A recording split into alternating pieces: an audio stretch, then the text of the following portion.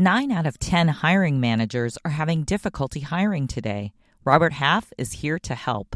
At Robert Half, we know talent. Visit roberthalf.com today.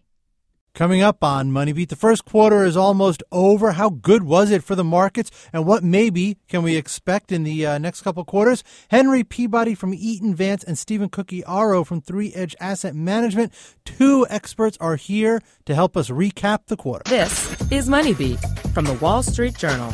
Now, from our studios in New York, here are Paul Vigna and Stephen Grocer. Hello, everybody. Welcome to Money Beat. Paul and Stephen and Chris Dieterich in the studio here today. And look, you know, we've been talking constantly, actually, about the markets through the first quarter. The first quarter is almost over. So it's a good time to pause. It's a good time to pause, right? We got a couple more days in the quarter, but just a couple. So, yeah, I think, look, we thought it was a good time to take a little break here, take a step back, and kind of try to see what this quarter did that we expected, what it didn't expect, what we didn't expect, possibly. And where things are going. Yes, very good, Grocer. Very good. Just trying to help you out. I often need help.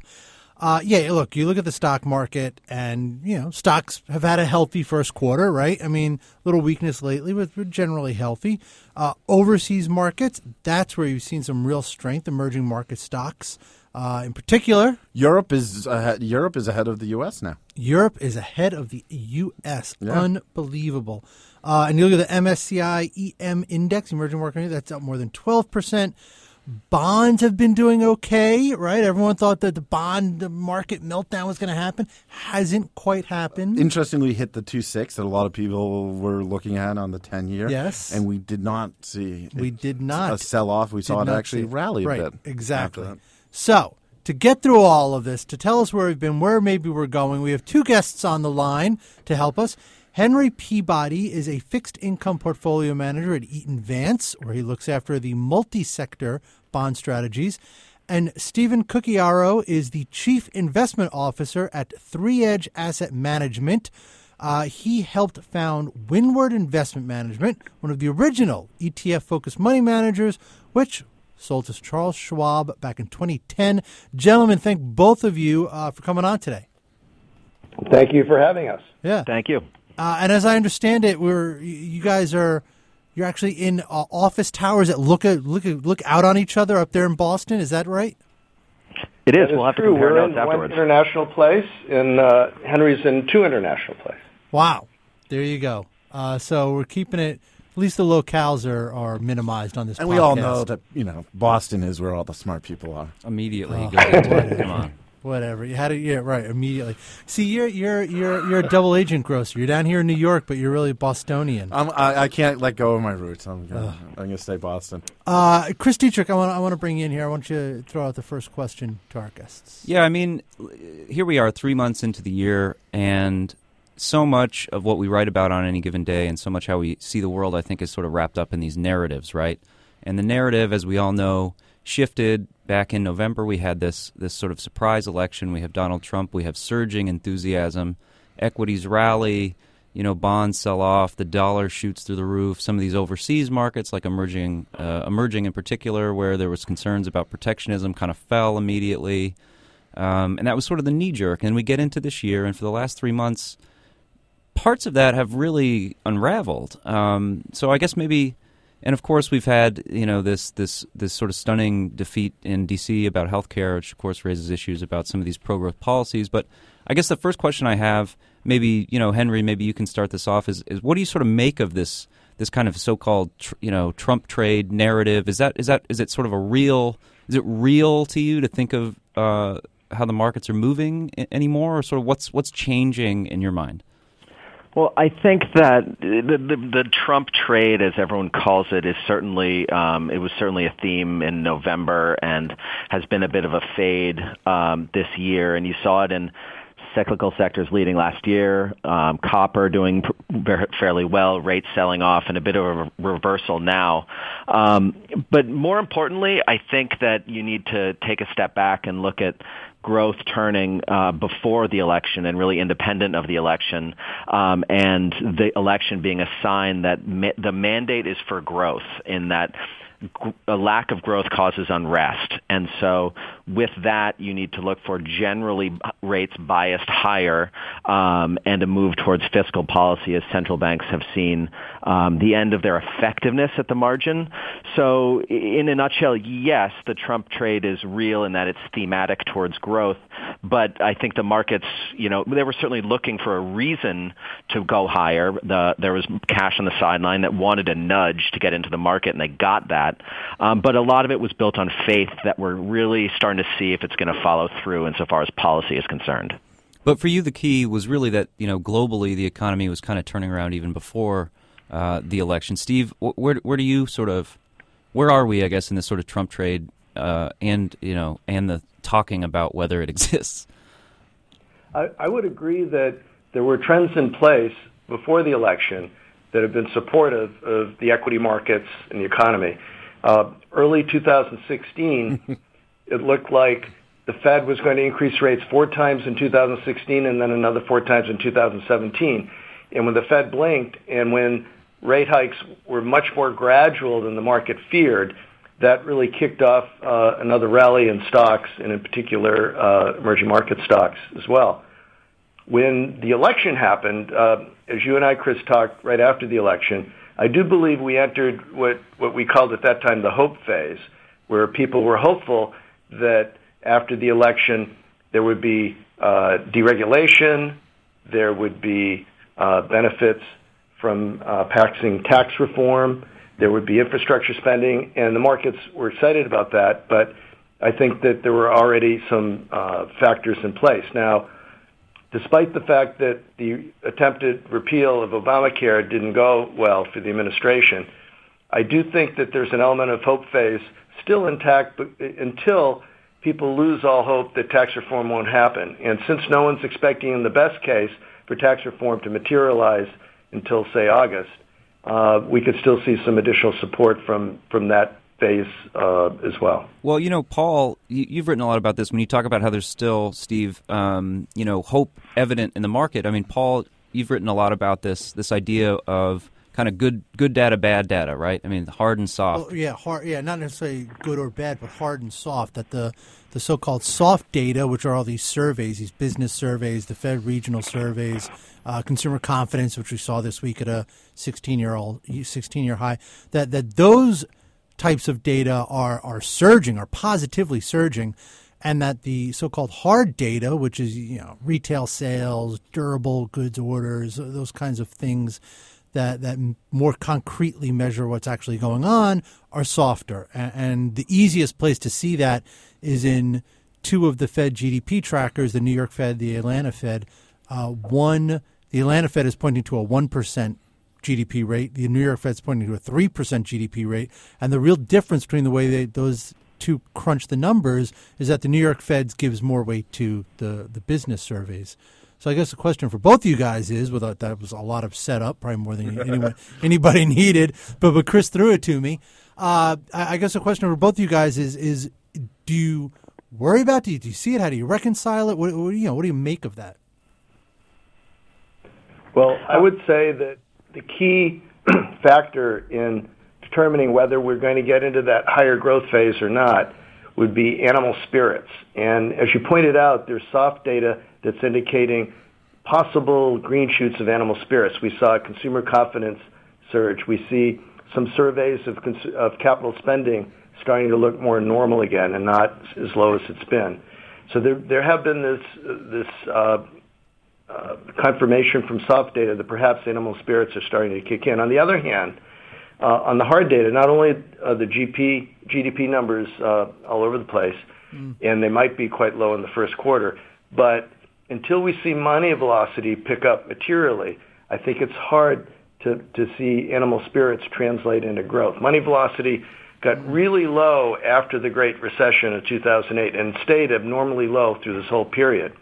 And I think that would be some other evidence of hard data that we'd like to see start to improve before we could say animal spirits are kicking in.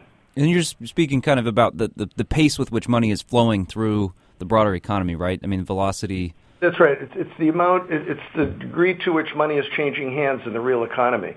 We created this tremendous monetary stimulus since 2008, but a lot of that money has been sitting at bank balance sheets and at the Fed, and it hasn't been changing hands and turning over in the economy to the extent it historically was. If all of a sudden money velocity gets back to normal with this massive stimulus, we could see growth higher than many people expect.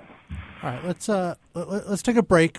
We have a message for you, and we will come back more on the other side with our first quarter roundtable wrap-up. So, how do we get AI right? Well, we need the right volume of data, the software to train it, and massive compute power, or... Another one bites the dust. Are you ready? Hey, are you ready for this? Are you hanging on the edge of your seat? But with HPE GreenLake, we get access to supercomputing to power AI at the scale we need, helping generate better insights. All right. Nice teamwork, guys. Search HPE GreenLake.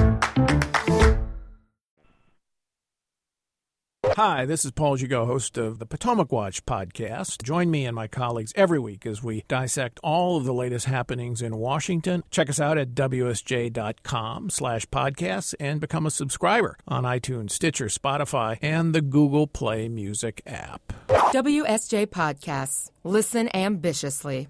Now, back to the show. Welcome back to Money Beats. Getting a little jump on the end of the first quarter. We're wrapping it up already, even though there's a couple of days we're wrapping it up already. On the phone to help us out, we have Henry Peabody from Eaton, Vance, and Stephen Cucchiaro from 3 Edge Asset Management.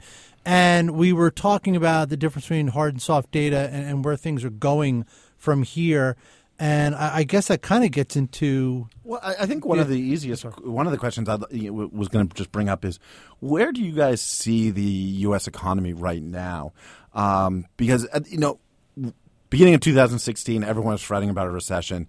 We had a second half pickup in the economy, and I think a lot of people were really hoping that 2017 would be the year where you saw the economy sort of gain a lot of traction. But as we were discussing, the hard data hasn't fully supported that. It sort of looks like we're continuing to muddle along. What's your guys' view on the economy? I think one thing you need to look at is the fact that Q1 over the past handful of years has been fairly weak. Mm-hmm. So that's going to add to a little bit of negative sentiment here. But objectively, we're at fairly low unemployment trend or potentially above trend growth, depending on what you're measuring, and darn near target inflation. So it seems to me that we're at mid-cycle, and then take a look at the credit cycle, almost later stages in that. So I think what we need to do is focus on where essentially the risk that we're going to run into with the Fed potentially raising rates into the tail end of the credit cycle. I think that's one of the things that we really need to focus on at this point. What does that mean? Henry, you're a bond guy, so when you think about just that sort of divergence, what does that sort of mean for how you see the world and how your portfolio, takes shape?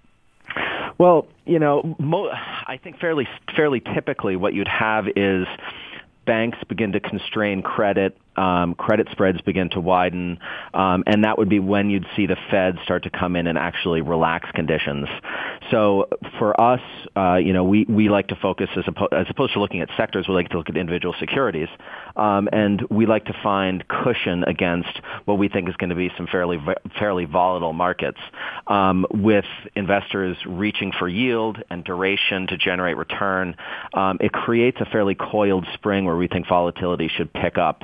Being opportunistic, you can find opportunities when that volatility picks up. So it means having a cash buffer, having liquidity to jump on opportunities as they rise, and really falling back on valuation, which isn't compelling in a great deal of the market, and strong fundamentals. Having broad flexibility to look, for example, into emerging markets, and we've mentioned that a little bit earlier in this discussion. Yeah, and we can jump back into that, I think, in a minute here. But first, Steve, when we spoke, toward the end of last year after the election, you guys were, and had been for a while, pretty into some of the stocks that had done best, right? Small caps, value stocks.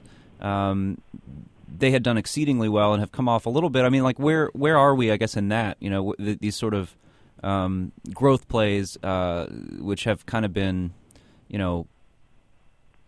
banners, I guess, for this sort of enthusiasm about the Trump trade. Well, you're right. Small cap value stocks certainly have outperformed over the last several months. until just recently. But I think that small cap value stocks are the kind of sector that responds best to some of what we call the hope phase. To the extent that there's tax reform, small cap stocks can benefit more greatly than large cap stocks because a lot of the large companies have found ways to lower their effective tax rate, where it would mean a lot more to the small companies to see a significant tax drop. Also, to the extent that there's any kind of border tax or any kind of attempt to reduce imports and increase exports, that favors small cap value stocks, which are generally more domestically oriented. Also, there was a worry that if the dollar were to strengthen, that would hurt large companies who export more than small companies. So to the extent to which there is still hope that some of the fiscal policies will come into play, I think small cap value stocks still have some potential upside. But it's not surprising to see them be more moderate now because of the big run they had at the end of last year. One of the questions, I want to get back to sort of, I guess, the economy, but at the beginning of the year, as we discussed, everyone was sort of expecting the U.S. to see a nice pickup.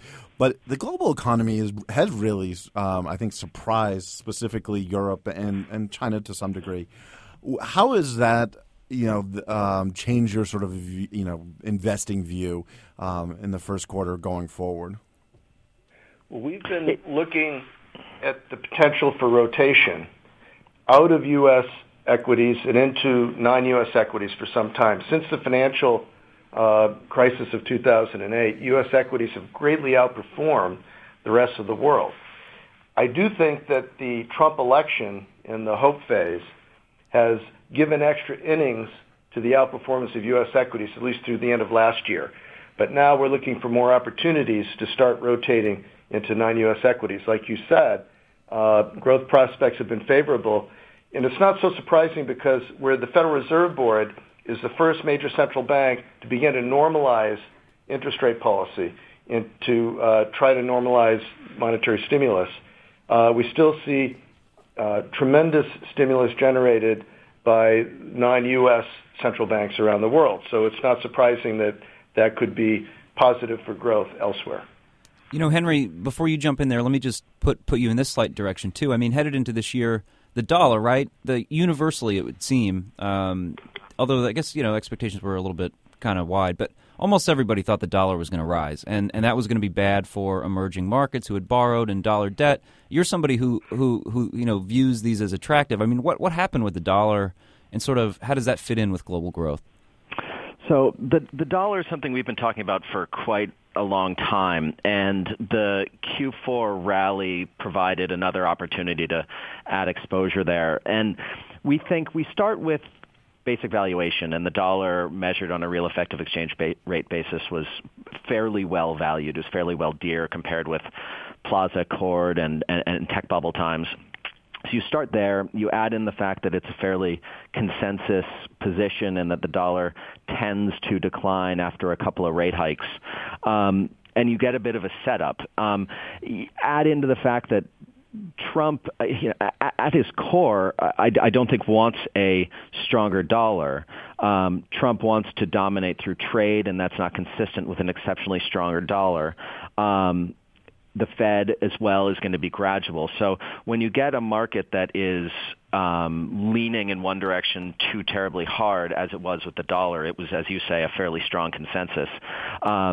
It's a fairly attractive place to look the other way, and that fits in with this concept of looking at local denominated selective EM. Mexico, for example, post-election when the peso was down 20-odd% and multiple standard deviations cheap. So what we try to do is find places that offer value with a broad approach to the markets, and this is just one lever to pull in order to generate return. The dollar was a consensus long, and we still think that there's probably some downside here. And even if it stays flat, there are places to look, both hard currency and local in EM, that can offer some fairly good opportunities. Well, that's really helpful. We don't have too much more time, but just spinning ahead a little bit, briefly, maybe both of you What's sort of the main thing in the next couple months that you're focused most on? Right, we have French elections coming up for one thing. I mean, like what's sort of the key data point or event that is on the calendar that's sort of circled in red for you? Just real quick though. It's funny thinking about the question. Over the next quarter, what's going to be? The next quarter is a tough one to call. It's not what's really in our DNA, and I think the Brexit and domestic elections taught us that we shouldn't necessarily try to call these things because we can get surprised. But it seems like that's a lesser risk than many are talking about. Looking at a little bit further, I mentioned the credit cycle and how we're backing up to some higher leverage numbers, which the Fed should be easing into, not hiking, which will keep a lid on the Fed funds rate. But truthfully, I think that something the market is underpricing is geopolitical risk. And given the isolationist stance that we're at least talking about, it runs counter to Bretton Woods institution in the U.S. as a reserve currency. That's more of a black swan kind of event, not one we put a high probability on. But as the U.S. backs away from Europe at the margin, geopolitical issues become something to certainly watch and be mindful of. I would agree that black swans are lurking, and we should look closely at what happens next with North Korea. And North Korea and Iran have joined forces, so to speak, and could cause a lot of havoc. I think Russia is still up to some mischief, and they would love to see oil prices go up, and it would be a black swan event to see an oil price shock because no one's expecting it. But generally speaking, we're looking at the yield curve slope, and we're looking at credit spreads. Credit spreads have narrowed greatly over the last several months. Just recently begin to start to widen. And is that noise, or will we get a general widening of credit spreads, which would not be good news? Yield curves have been steep enough to be supportive of the economy and the markets. Just began to flatten a little bit lately. Will they continue to flatten, which could be bad news, or will they steepen again? So those are some of the things we're looking at.